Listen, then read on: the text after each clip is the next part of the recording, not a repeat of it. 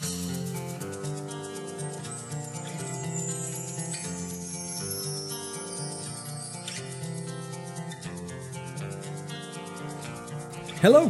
and welcome back to the 9th, 10th edition. I don't know, it's been a while. You know what? Life has just happened over the past month or so. Our last guest was Gracie, and she graduated, and there was a lot going on, and then vacations, and then traveling, and then concerts. It's just been a busy time. And I have a lot to share with you over the next couple months. It's cool things happening. And actually ties nicely into what we're going to talk about today. We're going to talk today about fear. Do you ever see people who you just seem brave, that they just will go towards something? They'll maybe it's untested, but they'll go out and they're going to give it a shot anyway. And you just admire the heck out of them, like Braveheart, yeah, or anything Russell Crowe's ever been in, or Captain America. But barring any of these people actually being a superhero, it happens in real life. And it doesn't have to happen in, I have to go pull these people out of a burning building. Bravery can happen in such small ways. Really, I think of bravery as, this is uncomfortable, but I'm going to do it anyway. They're taking a healthy risk. And maybe there's been a simple split-second assessment of, is this a healthy risk? Is this something that's going to move the needle forward for me? And there comes that moment where, yes, this will move the needle forward for me, but I'm uncomfortable and I have a sweet spot. I have a comfort zone. So I'm not going to lean into that. I'm not going to push into that because I don't like how it feels in me. And maybe we call that fear in our own skin, and somebody else doing that thing, we may call it bravery. But really what it is measuring the cause and effect, and measuring, am I willing to pay the price for this? Am I willing to step out of my comfort zone and grow this much? Or is the discomfort of it too much, so I value the comfort more? That's really what it comes down to. And fear actually has a real historical, useful, purposeful response. It's a good thing to have fear, because I'm not going to walk into a pack of res dogs. We know they got like half an ear and they got the mange, and I'm not going to run into those. I see them and I get this little thing in my heart, this flip-flop in my heart, and my muscles tighten up, and I turn around because wisdom says, this is fear and it's smart. Do not do that. Just like I don't go, what's that sport where they stick the hand into the water and grab a catfish with their fingers? That would be called noodling. Yes, that's why I don't noodle. You know why? Because I like every one of my fingers. I've named them. Here's John, George, Paul, and Ringo. And there's James Taylor. I've named them all my fingers. And I've become attached to them over the years. So I don't go noodling. And maybe you call that fear. Are you too scared to go noodling? Heck yeah, I'm too scared to go noodling. Because I'm sane. I'm normal. Why do you got to judge like that? Anyway, so fear does actually have a very important role in our lives. The question is, when does it become rational or irrational? When does it become something that is actually preventing us? You know what? If it came down to it and I was starving and my family was starving and they said, we will eat nothing but catfish, I may go noodling. But we haven't got to that point yet. I haven't had to overcome that fear. It hasn't been necessary. So it's not really limiting to me. So is it irrational? And what happens is we build up these monsters in our mind. We create the monsters beneath our beds, and we obey them. And they limit us, and they say, you can't do that. And then we believe that. We believe those monsters beneath our bed, even though we know that 99.9% of the things that we make up in our minds aren't even going to happen. But we hug them, and we stroke them, and we squeeze them, and we stroke their fur backwards, and we name them George, because they become so important to us in our lives. We start worshiping at the altars of our fears. And that's going to limit us our entire lives. I see folks doing things every day that I don't do because I'm just not comfortable with those things, and I would like to learn how to overcome some of those things. And I think this is a really cool lifelong journey for any one of us, if you're 12 and you're listening, or if you're 70 if you're listening, because actually those are the ages of our two listeners. And I just cracked myself up there. That we can be on this lifelong journey of how to conquer our own fears, whether they're serving us or if there's a disservice in this fear for us. So remember, fear has a feeling. Did you know that? Everything has a feeling. I want to talk a little bit about increasing our somatic intelligence. So fear has a feeling in us. Think about the last time you felt really scared. What did it feel like? Was your heart beating fast? Were you tingly? Did your stomach have a feeling? Did your head spin? And then you look contextually, and we labeled that fear because we did, in fact, run into that pack of res dogs, and that's what it felt like. That fear felt like. Joy has a feeling. Happiness has a feeling. Anger has a feeling. And usually look at context to see if it's rational or not. But what we do is we stop. We get to the point of having this somatic experience. We get this feeling in our body, and then we stop and say, I don't want that feeling, so I'm going to do everything I can to avoid it. And we call it fear, and they say, I don't do that because I'm scared of it. And it's very limiting every day of our life. So what if we leaned into it? Peter Levine's work, which I just love the heck out of. He says, if you attend to a sensation, it changes. What if we sat with it for a second? Measuring if it's, okay, you're not being chased by a res dog. Let's just say something that is an opportunity, or maybe a belief that you have about yourself that creates this sense of fear. What if you sat with it for a second and just measured it? What does this moment feel like? What does it feel like in me? Not externally. I'm not even labeling it fear yet. I just want to find out the information. The information is, in fact, my heart's beating kind of fast. That would be a fact. And maybe my stomach feels funny. That's a fact. All these outcomes that you've had in your hypothetical future, none of that is fact. It's all hypothetical. So what if we leaned into dealing with just the facts? Again, Peter Levine, a sensation that is attended to changes. So let's sit with the information that your body's giving you. Let's just call it information. Let's not call it fear. Let's call it information. And what if we sat with it and leaned into it and let it bloom into something else? What if we challenged ourselves to move the needle just this much different direction? Because what has happened our whole lives is we've done something and we've believed something over and over and over and over again. It became this super smooth neural pathway that it is just slick, and we go there immediately. I don't do that. I'm scared of that. I don't do that. I'm uncomfortable with that. And it's become this super smooth highway in your brain. And the only way that changes is if you choose a different lane in that highway. Start driving on the shoulder a little bit and say, well, the shoulder's a little bumpy. Yeah, it is, but hang on. And once that starts to fire, the brain says, so there's a new sheriff in town? We're going to do business just a little bit differently? Heck, yes, we are. And the more you drive down that lane, the more that gets faster. And the more that gets faster. And the more that gets faster. And pretty soon you're expanding the lane even bigger and bigger and bigger. Because you know what? Fear's end game for you is to have you and I in our beds, under the covers, shaking, saying, why can't I do these things with my life, in my life? What if we threw off those covers, stood up, and punched it in the nose? We do that every day. And then tomorrow you do it again. And tomorrow you do it again. And I always tell people that you got to get up early every day. Get up early. And the same time every day, actually. Get up at the same time every day. Pray, read, kiss your spouse, kiss your kids, and get to work. Get after it every day. Find something that's going to expand you every day. Make your toolbox so big and deep that whatever comes along in your day, you have the tool to overcome it. You have the tool to address this problem. But if you sit in bed with the covers up and saying, I don't know how I'm going to have the tools to address this day, then your day has won and you haven't won.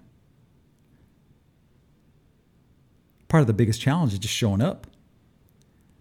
Getting out of bed and saying, let me see what this is about. So frame your mornings in particular that way. Get up, frame your day. Your first hour and a half, 2 hours are critical. But make your first hour and a half, 2 hours early. 5, 6 in the morning. Get up and get after it. Start leaning into it and understand that this feeling doesn't have to be the boss of you. And I don't say feeling as fear. I'm saying feeling as a sensation is what I'm trying to say. My heart and my stomach feeling kind of like this right now, that's not going to be the boss of me. I'm going to stand up. I'm going to say my prayers. I'm going to eat my Wheaties. I'm going to do some push-ups. I'm going to be active, and I'm going to pursue, and I'm going to go. And I'm going to be valuable to myself, my family, my community every single day. I love it when people have victories over their fears and then claim those victories, saying, you know what, that was hard and I did it. I work with a lot of folks that have been abused in some form in their lives and have the trickle down to early life abuse affects so many things, from their own thoughts or beliefs about themselves to their behaviors to addictions. And they don't want to feel those things. They don't want to feel that way. They don't want to feel bad. But they've almost given into that. And to work with a patient who plants the flag and says, I'm done. I'm moving forward. And every day wrestles with that fear, with that thing in the stomach. We know what it feels like. Or the heart pounding that says, you aren't good enough to do this. You aren't adequate. You aren't valuable. And when I see patients and I hear them start to push back against that, and I'll cheer like, come on, tell me more about that, come on! Because I want them to see them move that needle, and you can see them posture themselves in ways of strength and sovereignty. And man, I got to tell you, sometimes I just feel like choking up when I see them do that, because they are right in front of my eyes, visibly saying, I'm reclaiming myself. And to be in that moment is just a moving experience. And that can be us. Any moment of every day is that I'm reclaiming, or maybe claiming for the first time, that this is what I'm going to do and this is who I'm going to be. And I'm going to follow a path that I'm choosing, that I'm carving right now. And they prayerfully commit to that path. If that's not you, if that, it doesn't have to be abuse, it can be just a sense of shyness or a sense of inadequacy. Whatever feels like it's bullying us a little bit. And we all have things, my friend. You walk down a person, next to a person on a road, that person's struggling with something. You go to get coffee, you're in line behind somebody, that person's struggling with something. The person at Walmart is struggling with something. We all are. So rather than limiting each other, what if we just really focused on expanding each other and helping each other and building with each other instead of building against each other? Because I've said it before and I'll say it again. We suffer in silos, but we heal in communities. So if we created all these different communities of healing, of people that say, you know what, this is hard and I need some support. This scares me and I need some support. What if we actually scaffolded each other instead of tearing each other down? Come on, hold on. Woo! Come on. I get to watch my kids do this kind of stuff every day. Things that I wouldn't have done when I was a kid, they do, and I just admire the heck out of it. They play basketball when maybe it's a brand new place and they're not sure how they're going to do it. And they walk into that gym and I tell them to stick your chest out and hold your head up high. I watch them go to music lessons and things like that where maybe they're not real sure, but they go in there anyway. This could be you. It could be me. So I hope that we lift each other and support each other in each of our sovereignty and create communities of healing with each other. Come on. So there you go. Let's all experiment with being fearless. Or having rational fear. Okay, I don't want to be fearless. I'm not going to walk in the pack of res dogs. But rational fear. Let's not let our fears limit us. Okay, so now on something totally unrelated, we're going to jump into the music section of the show. I love the music section of the show because I get to show off some of my friends to you and some of their songs and some of my songs. And this first song is from my friend Davey O. He lives here in the Buffalo area, and I've played with him a few times over the years. And I think a couple months ago already, oh my goodness, he played at the singer-songwriter circle we have here at the Historic Opera Hall here in Lewiston, New York. And just did a great job. He's a great storyteller, and his songs are stories. And LP and I were discussing his song called Texaco Sign that we were just big fans of. I love the writing and how he sang this song. So here's a song called Texaco Sign off the album The Cher Project.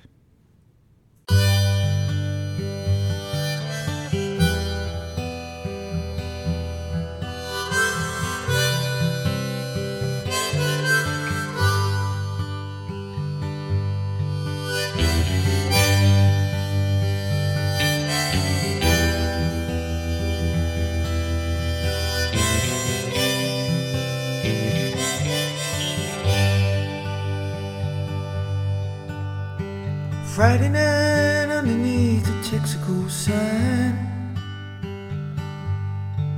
had your number in my hand and a pocket full of dimes. I could feel my heart racing as my finger touched the dial. On that Friday night underneath the Texaco sign, Friday night underneath the Texaco sign, I thought I found true love in that telephone line. Was it me who was talking or the Boone's Farm wine? On that Friday night underneath the Texaco sign, I used to meet you just before dark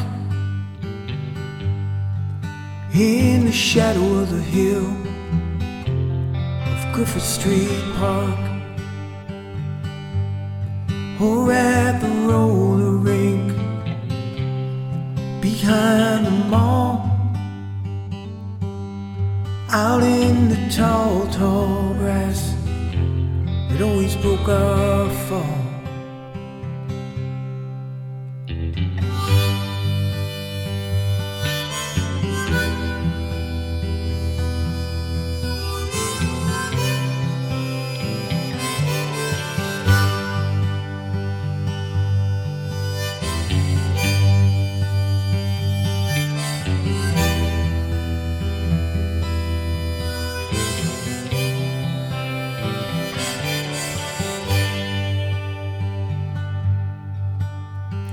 Friday night underneath the Texaco sign, I pledged a love so strong that it would be undying. I never saw the heartbreak with which I would collide.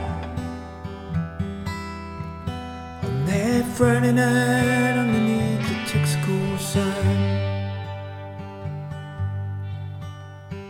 Friday night underneath the Texaco sign, there's a train in the distance, I can hear it crying. Or is it just my heart longing for those times, or those Friday nights underneath the Texaco sign?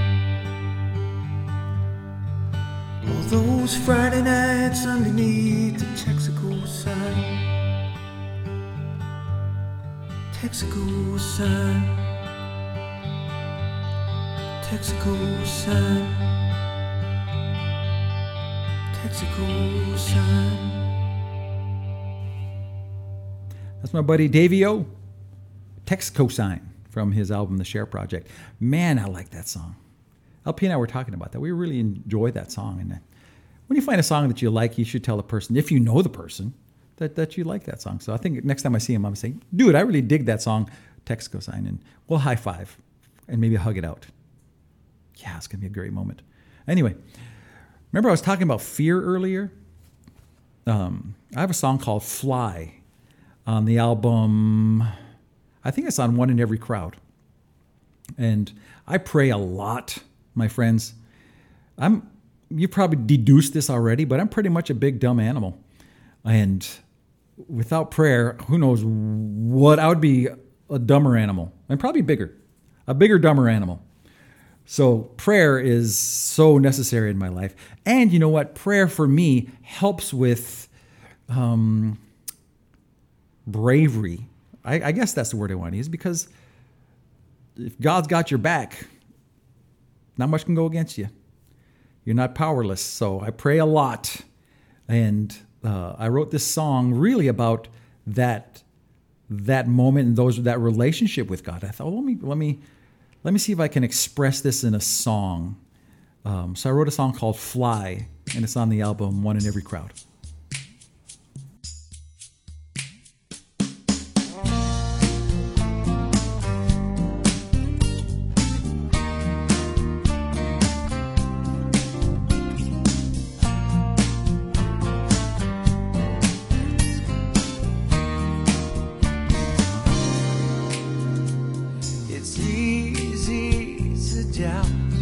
Understand,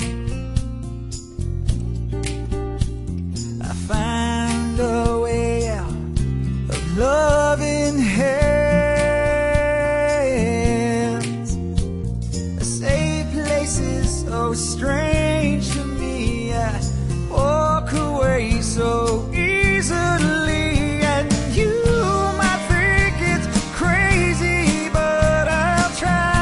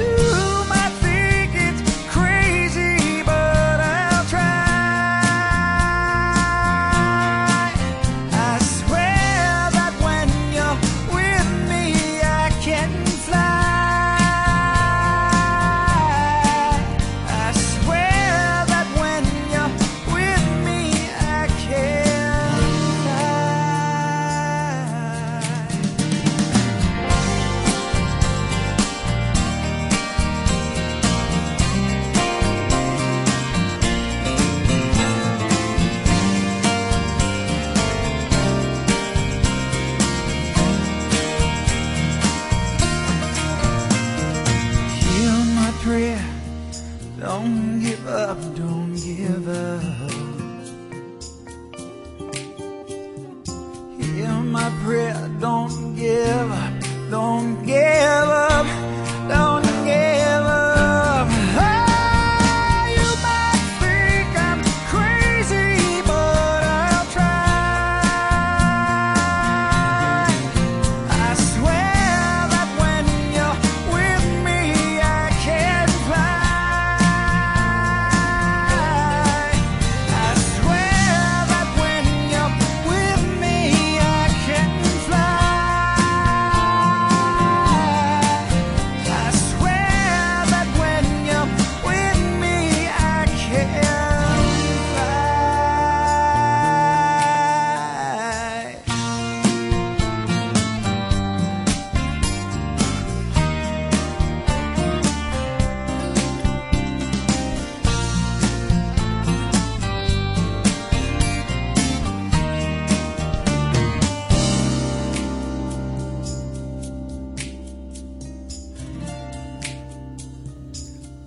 That's a song called Fly on my album One in Every Crowd. And that wraps it up for this episode of The Singing Psychologist. Hey, my friends, did you know that... I'm going to give myself a sticker right here. I got a sticker right here because I worked really hard today. And I got a sticker in my hand right now. We have all sorts of stickers. And if you write us and ask us a question, we'll send you a sticker. And you know what else we got just recently? Singing Psychologist t-shirts. I don't know sure what I'm going to do with them. I've worn one every day for the past month. A different one every day for the past month. So maybe if we start doing live shows, or I think ultimately I'd like to have something here at the Opera Hall where you can just invite a bunch of people down. Maybe we'll give those to folks. Yeah. So if you want to get a hold of us, LP, how do people get a hold of us? So if you want to email us, it is singingpsychologist@gmail. Singing psychologist, not the. And on Facebook and Instagram, it's The Singing Psychologist. All one word. On both those sites? On both those sites. We do have another one still on Instagram that I'm going to be deleting. It's the.singing.psychologist. I'm going to delete that one, so follow The Singing Psychologist, all one word, and tell your friends. The Singing Psychologist t-shirts will be available at the shop at tonoma.com. I think they'll probably be in about a week. They'll be, we'll wash them, the ones I've worn, and put them up on tonoma.com. So there you go, my friends. That is this episode of The Singing Psychologist. Tune in next time. Tell your friends about it. And let's take care of each other, good people.